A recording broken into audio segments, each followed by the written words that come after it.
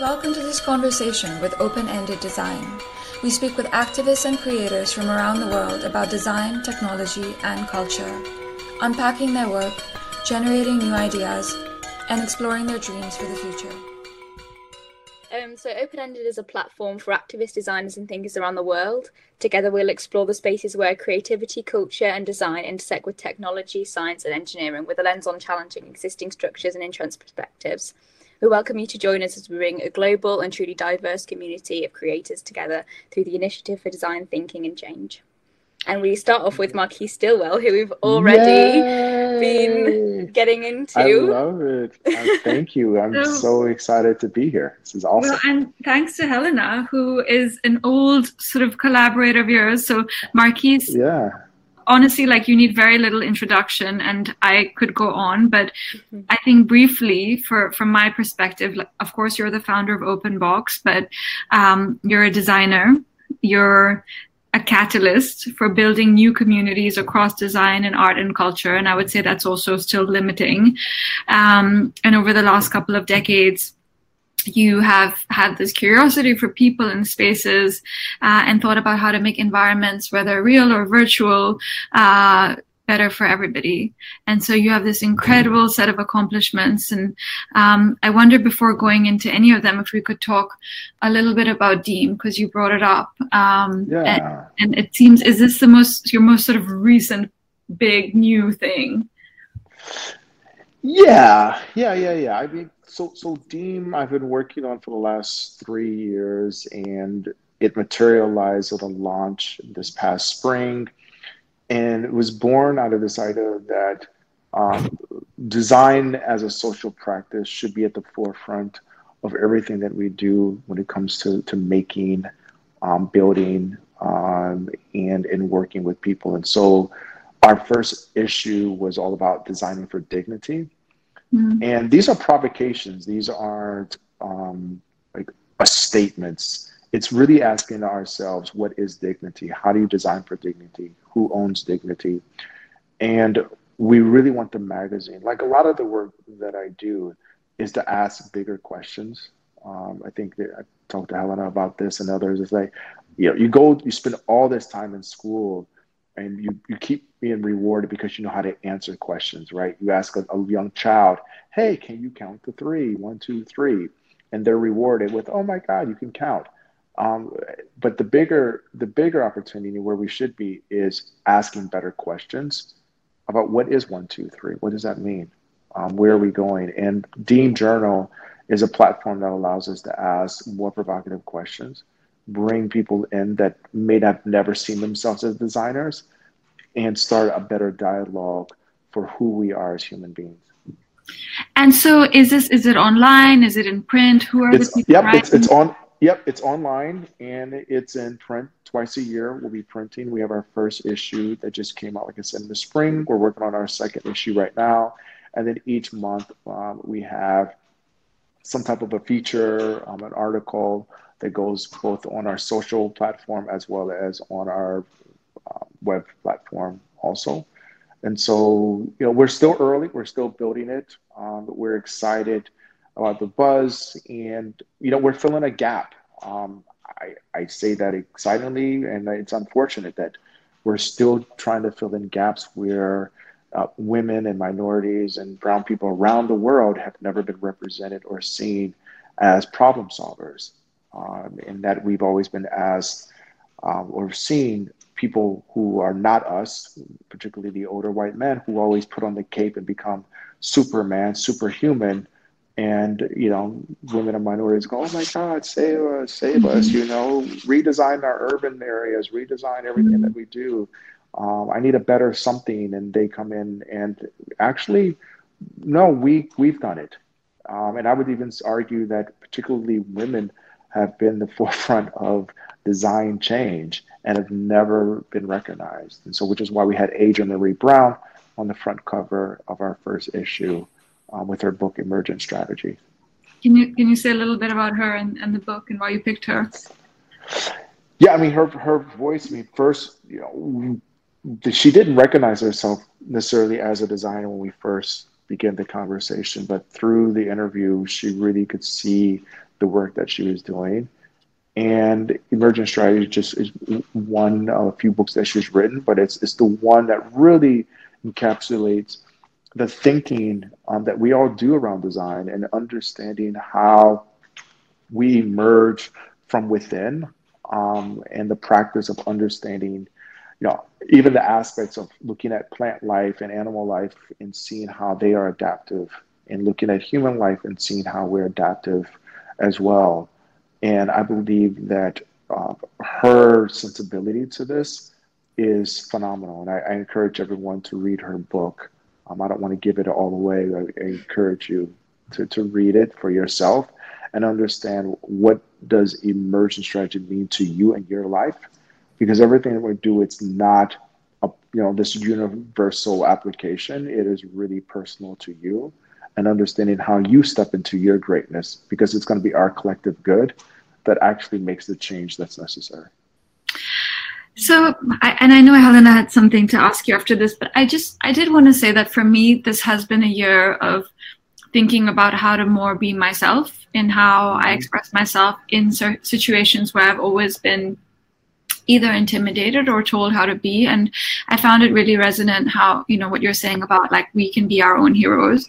This idea of not being told what to know or how to do something. And in any job or education, school kind of situation, you're usually rewarded for being a particular way and doing things in a particular way.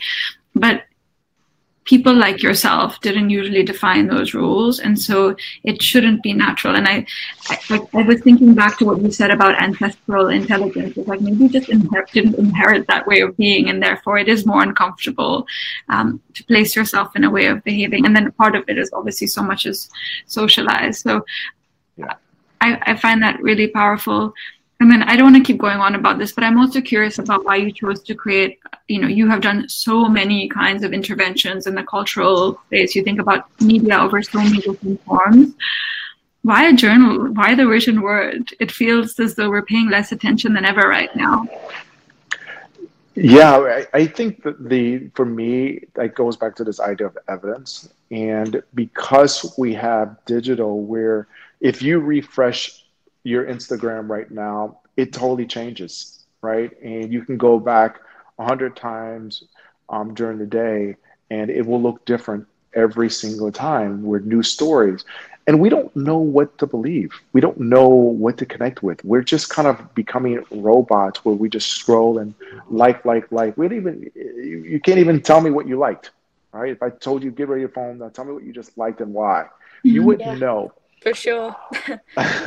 But the journal, you can go back to it, right? And so this isn't a fast soundbite journal. It's called a journal, not a magazine, for a reason, because we want people to dive in. And these are long form conversations and interviews. And so building this evidence where you can continue to go back and you can mark up the pages and it won't change. You see it. It's right there. And so for us, creating something that was tangible, that you can see, that's not going to change, is not just important for the way that we see the journal, but the way we see ourselves. Because right now, we're all fighting for some level of consistency within our breath. And it's difficult right now. And that's the reason why we did that. Mm.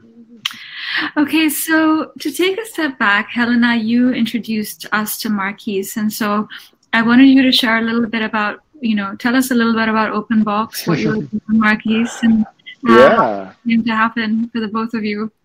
Yeah, well, it was quite a funny thing because I actually met both of you in the same place. And I don't know if you probably did both know that, but we met at the Creative Industries Federation, and I sort of braved to speak to lots of people for the first time as sort of a young university student.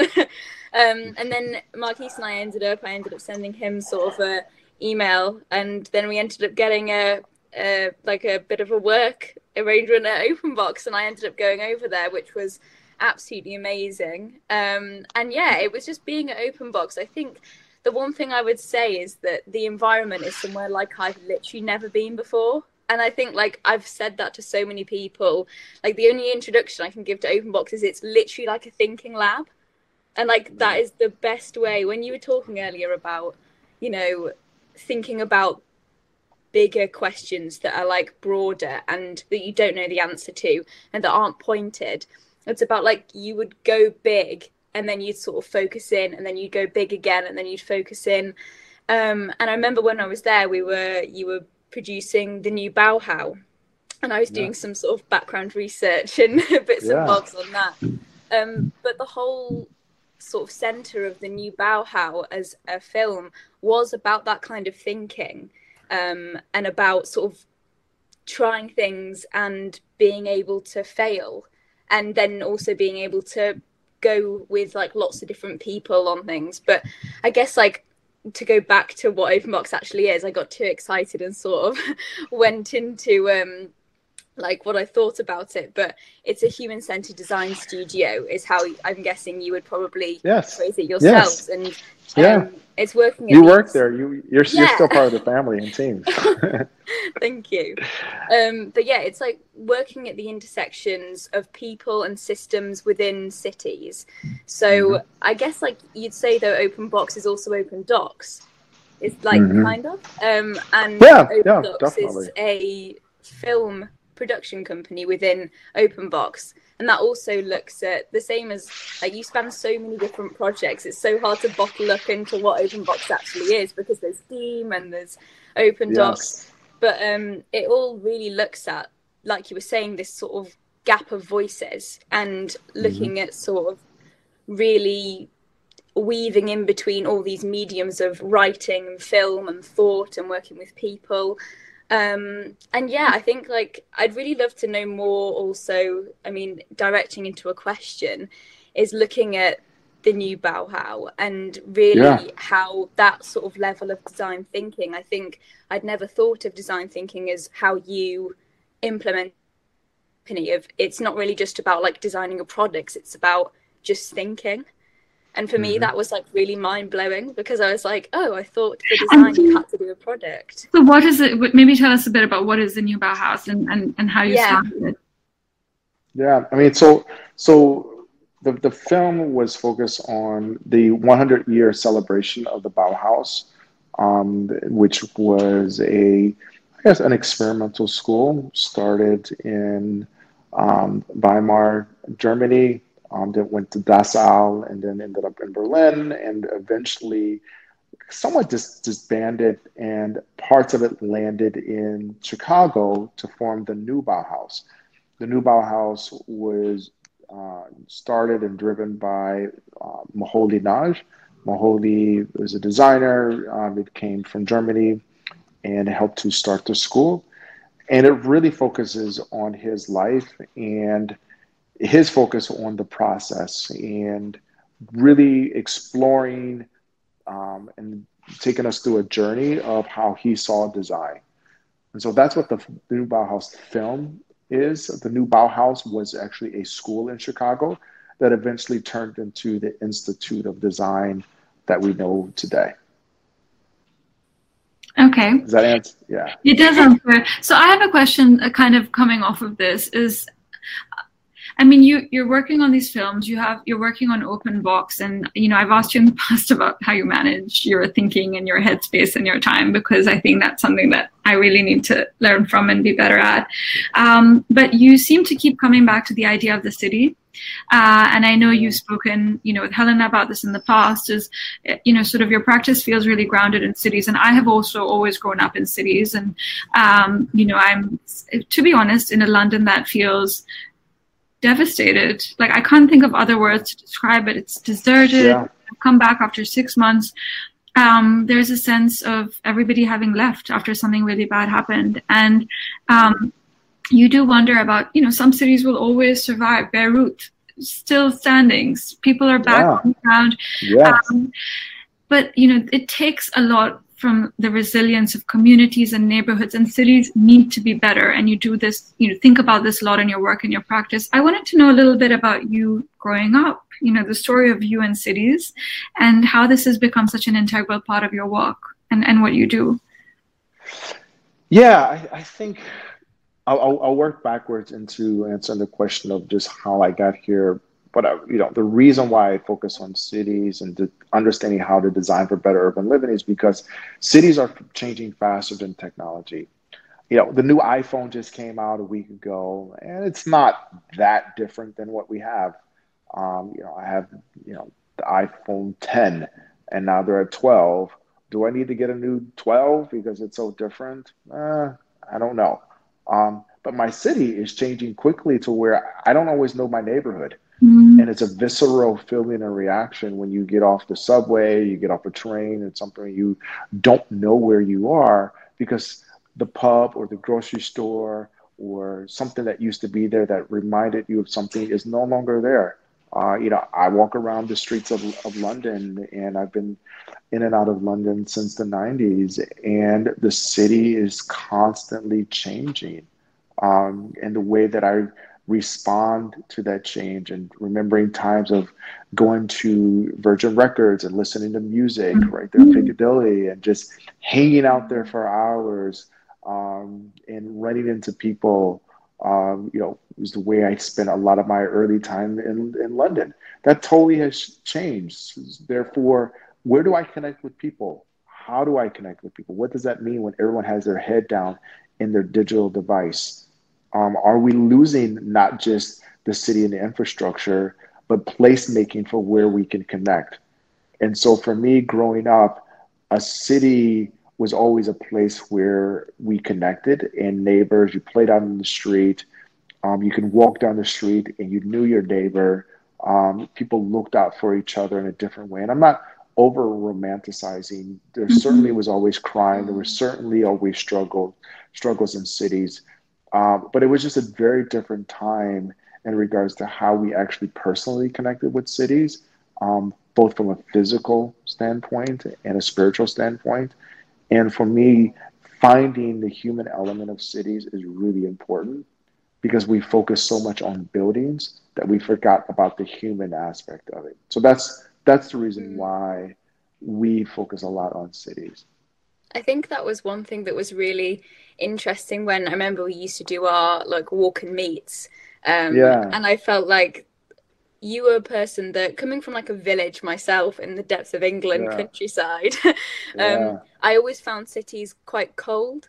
And when you we went out of our office, you knew loads of people and you were sort of saying hi and popping into a shop and knowing someone. And I've never really experienced someone use a city like that before. And I was you kind of touched on it a bit about how you've sort of come to use it like a neighborhood. But do you think there's been... Yeah, you can shrink it. Yeah, I mean, you can really shrink your city. And I would say New York City and London is probably even more intimate than a village because I know my blocks. You look out for each other in a very different way.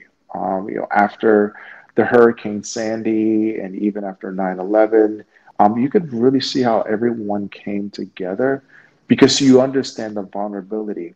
I think in small villages, you take that for granted and you almost forget that there are real human needs because you feel like they're already being met. Where in cities, where we all feel very vulnerable. And so there's just this common understanding of how to look out for each other in neighborhoods. And so my ability to walk through the streets of Manhattan and say hello and pop into a shop, people want to connect. Doesn't mean we can connect for 15, 20 minutes, but really small eye contact goes a long way in a city like Manhattan. Wow. Where do you feel you think about Manhattan, you live in Manhattan, and yet there is this sort of things translate, right? And so the world, I'm very curious about the future of the city and how you see it, because on the one hand, I have friends who are moving to the countryside and we're hearing suburbs, and one of my friends is starting a work commune on an island in Greece where they're in the UK, and he's a cool guy.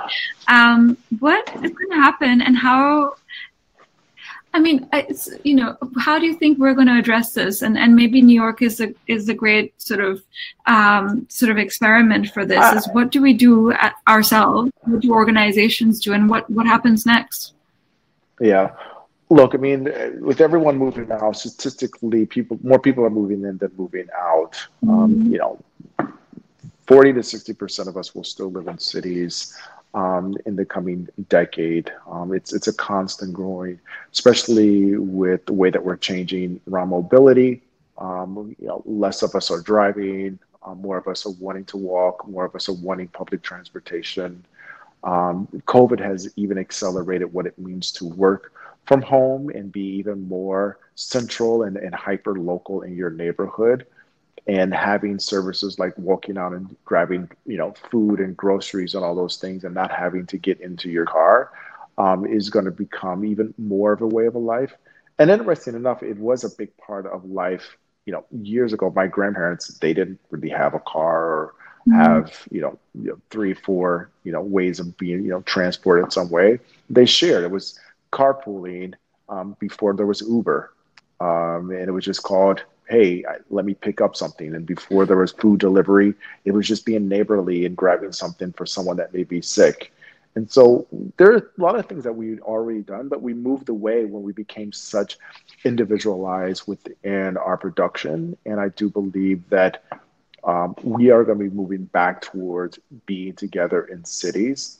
That being said, those who are escaping in what they call escaping is just a very different way of living. I don't know how sustainable it is to live off the grid. I'm not someone that feels like I need to escape this. I think there's too much work to be done to leave. I think there's a responsibility that we all have to be here. We all have privilege, and I say we have to put purpose to our privilege, and I don't want to hide behind my privilege. And so for me, we even moved our office down to Red Hook, Brooklyn. Mm-hmm. I actually have a place here in Red Hook now as well, because I want to embed myself more in the community. And so I'm taking steps to even get closer to the changes that I want to see, and make sure that the stories that we're creating, we're helping to be a part of them, and that the integrity of those stories are built through real relationships, not just design observations, and we go back to our safe white boxes and design something and then make a magic, trick of it. So I mean, I wonder if you answered what I was asking, which was probably like the way I come at things is like, how can we scale this to like be a solution for everyone? And actually, like, your point is so important, is this is a time for community. This is a time for problems next door, moving, sitting with it. It's very hard to think that way, probably for me. I'm not sure for others who work in technology, because everything suddenly becomes equally accessible by many kinds of individuals and in many areas. But I wonder if you found that to be a challenge. I feel that the work I've seen you do is quite expansive. And have you found that a very natural transition, or maybe I'm just not understanding it?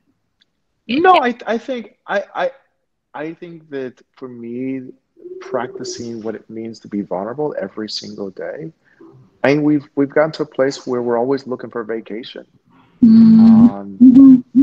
Everyone wants to go to an island, everyone wants to get away, and I'm doing the opposite. Not that I think that having vacations is wrong, but it's very difficult if you want to watch the news, if you want to understand what's going on, but you haven't done anything, but you want to complain. So I ask myself every day, what have I done today that really matters? And I want to be able to be very honest and clear with myself when I'm saying, hey, this is the work that I want to see, the change that I want to see. What am I willing to give up? Because really the dynamics, the negative dynamics that we're experiencing around the world is really about power at the end of the day. It's a power struggle. And the divide, of course, is rich and poor, it's black and white, but really it's about power. And I want to make sure that I'm a part of the solution personally by also checking my power and my privilege at the door. Because justice, when we talk about justice, it starts with just us, right? Justice starts with just, the four of us that are on this call right now. That's where justice begins. It's not some big thing that, you see off in the halls of, government or university that we don't have to engage with. But are you willing to fight for justice? Then that means that's just us right here. Are you willing to speak up for it? Are you willing to push us to make us better? Which is really what I feel like this platform that I'm speaking on right now is all about. The four of you, the three of you have come together to say, hey, let's have better conversations. And this is where justice begins. That's so interesting. Like, that's so nice of you to say. But also, I love that you're saying about personal change. I think a lot of people right at the moment feel quite defeated.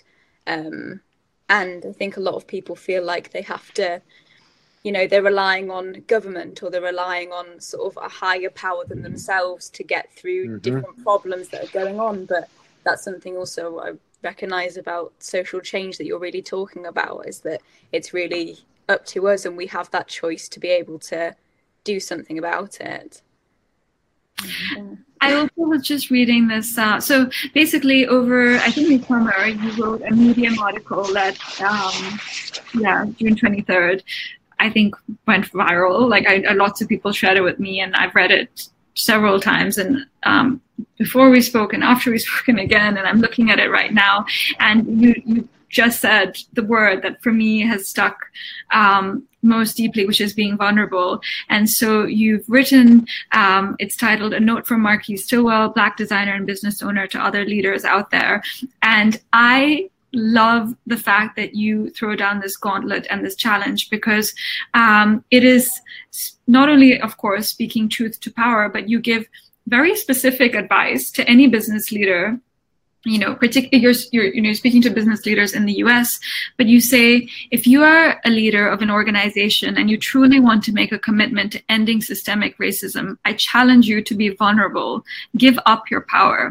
To end systemic racism, we need an equity-focused approach that redistributes power to include those who lack it. And I think it's an incredible time in corporations, organizations, where a lot of people are, reading books like How to Be Anti-Racist or Why I'm No Longer Speaking with White People About Race. And trying to think differently, trying to understand the privilege that they've come from. But I think that there is been exactly this lack of someone who's at their level saying, hey, guess what? I'm a Black person or I'm a minority, and I will share with you what it means to have power and to give it up. And I think for me that was incredibly brave, and maybe for you it wasn't. Maybe you just had to write it, but I found it to be really brave because your career and your work is built on partnerships and the sense of being equal. And I'd love for you to talk a little bit about some of your partnerships in arts and culture. Yeah. No, I think that I appreciate that. Thank you. And I do my best to be brave, every day. And it wasn't something that I woke up and said, hey, I'm going to write this. This is something that, because of everything that was going on and all the phone calls and text messages that I was receiving, it was something that I knew just needed to be said. And I wanted to just leverage my platform to be vulnerable myself. And in some ways, there are individuals who responded differently. Were like, oh, wow, okay, that was tough to hear. And I wanted to make sure that it was expressed in a way that, again, provokes and challenges, and not answering questions, but hopefully getting people to ask better questions. And this idea of bravery and stepping into what it means to be vulnerable is really, really important. And it's a practice. It's like empathy. I talk a lot about we are empathetically out of shape in this country, and I would say across the world, in particular the Western world, is empathetically out of shape. And because empathy to me is a muscle, and it has to be exercised every day. And the exercising of that begins with letting go of that power, relaxing your shoulder, and being okay with being vulnerable, instead of always portraying yourself through Instagram and everything else as something that you're not. But did you get only positive responses? Did you get any pushback? No, of course. There's challenges. Absolutely, there are people who did not want to hear this. There's plenty of people who say it, or it's the, hey, that was great, would love to connect when I feel like it's appropriate. Because a lot of people now, and they knew this before, but I didn't need to write this for people to understand my point of view. But I think that now, in the face of the challenges, asking particularly white men to give up their power, they were never raised to even recognize that there's someone else, the other, right? And so now they're having to face things that they're not equipped to face, and they're empathetically out of shape. We're asking them to run a marathon, and they can't even run a lap without killing over and running out of breath. And now that we've gone past George Floyd and everybody else and all these protests, can we keep this us, or is it over? Are we back to some other hashtag in our life? Because we're all trying to find comfort, and we go on vacation and we're relaxing and we just want to get back to some normalcy. And for me, my body has never felt that, ever. Every time I walk outside, I have to deal with who I am as it pertains to how this country sees me and treats me. And, similar to women, when you walk out and you're walking down the street at night, did we design cities for women to walk safely home? No, we did not. We did not. And we need to deal with that. Oh my God, I love that. So I used to live in Singapore, and it's the one place I've lived where I used to think about this every single night. If I was home late, it's like, oh wow, I'm fine. I'm relaxed. No, I'm safe. And somebody must have thought about that somewhere along the way, whether it was security or design. Yeah. But so absolutely. But so have you thought about what is, in that particularly, I'm so curious. I mean, because selfishly, as a woman, the sense of never ever being are there solutions, and what are the solutions in a big city for something like that? We need to over-index on everyone on this call being a part of the planning and design of every city. We have to over-index. And so my call to action in giving up power is to say that we need to over-index. We have over-indexed for centuries when it comes to particularly men, and particularly white men, being in power. And we need to over-index. What does over-index actually mean? Meaning that when you think about a board, so for instance, if you're looking at, I'll just use, any company, you name it, and they have board members on that company that help to drive the vision, there should be all women. There should be all women and minorities for the next 10 to 15 years, period. Universities across the country should just make women and minorities free education. Here, go. And teachers. So it's a little bit radical on that. Yeah, I am, because we need to be. Because we're that far. It's the same thing with climate change. We are so far behind when it comes to thinking about climate change that we need to be radical in our thinking, because we've been lazy in our approach. That's exactly what we've been thinking for Open-Ended. And nice. We've tried in our own way to over-index in exactly this way. Why should it be defined as over-indexing? This is our normal, and this is the normal we choose to define. And it makes us richer and feel more open. And this is our tiny little experiment. So it's so important to hear you say that and to share that. I mean, I have one last question, and then I'll hand over to Helena to finish off. But, as somebody who is your Open Box is about design and innovation. That's always been what you're about. And you have done incredible collaborations with, some of the most important cultural figures in the world. You've worked with Hans Ulrich Obrist. I mean, I would love to hear more about your collaboration with him. But do there is a line between, for me, saying this is how I feel and this is where I've decided to take a stance on what I think is right and wrong, versus letting your work do the talking. And do you think about that a lot, or do you think that you've come to the absolutely. I have on my little vision board, let my life tell my story, and I always want to let my life tell my story. And for me, there's a responsibility to also get on and talk more with individuals like yourself about that, so that there can be some depth of understanding and some applied, and which is why I love the walk and talks that Ellen and I would do. And it's transferring knowledge. We have to transfer to the next generation. We need to make sure that this generation that's coming up, they're pushing all of us. They're pushing me, and it is me making sure that there are platforms, which is why Deem and the Open Box and everything that I touch, we're constantly helping to tell better stories. So I think you always try to do that through art as well. That's one thing I really like to know about, because I've already spoken to you a little bit about, like, you've been doing Art Matter and things like that, and also through the Bauhaus. I think for you, as well as the Open Box whole team, everyone was always telling stories and exploring through visual culture. And I think that's something I'd love to ask you a bit more about. Yeah, I think the visual arts are, to me, one of the best, and I wouldn't call it purest, but one of the closest purest example of what it means to live vulnerable every day. If you're around artists at all, you know how they live, and they live with these thoughts and concepts in their head, and they're trying to get them out and visually to display them for us, and interpreting what they're feeling, interpreting what they're seeing.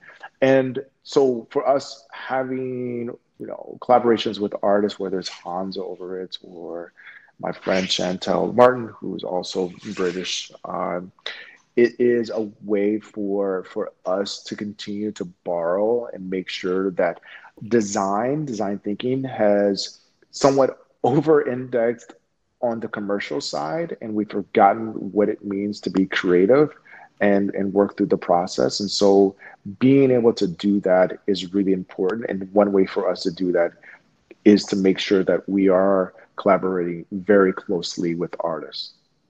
And what were the collaborations that you did with Hans Ulrich? And I think I met Chantal actually when I was there. Yeah, you did. Yeah, Chantal is great. Yeah. So in the film, really helping to serve as the voice of Moholy, and you haven't seen the film. Have any of you seen the film yet? I have to get you guys. Yeah, you haven't seen the new Bauhaus. I watched it. You watched it. Okay, all right. I watched it in the office. Okay, great. So, what we were trying to do is really embody the spirit of Moholy and really make the film more playful. And so in collaborating with Hans and helping to break up the talking head aspect of filmmaking was really important. And he offered a lot of the whimsical, funny aspects, the peculiar aspects of Moholy that really helped to drive the story. And so that's really important. And so whether it's visual artists or theater, writers, having artists be a part of the design process is so important because artists are, to me, our most important leaders. Artists aren't there to come in and shine things up and make things a little prettier. They're leaders, and we need to continue to promote artists as leaders. I love that. Hans Ulrich also always speaks about bringing artists onto boards of companies, sort of along those lines. Yep. There is also a sense that we should be trusting them more than we trust, Absolutely. everyone else. Pretty much. They have a voice, and we should be allowing them to speak. Absolutely. And so, I think we need to wrap up because we've taken a lot of your time, but we usually wrap up with this question, and I did try to provoke you in the beginning of sort of to flip it away from what is the dream and to what is the problem. But, we're really curious about this. You are doing so many incredible things, and I feel like connecting also with yourself. You've talked a lot about being vulnerable, and I'm sure this last year has been painful on so many levels in making yourself more vulnerable. So, this is our question to all of our guests, is if you had one radical hope for what's next, whether it's something you could work on or something that, you just want to happen and manifest, what would that be? I guess my hope is that we move beyond hope and into something more tangible, and that we, leverage what that means to live a certain way, but at the same time, really understand the aspects of what does it mean to give a part of myself every single day and be okay with what I've left behind, right? Let's move beyond looking and collecting and thinking about what I've held on to. My last breath of life is going to be an exhale, not an inhale. And that's the way that I want to live my life.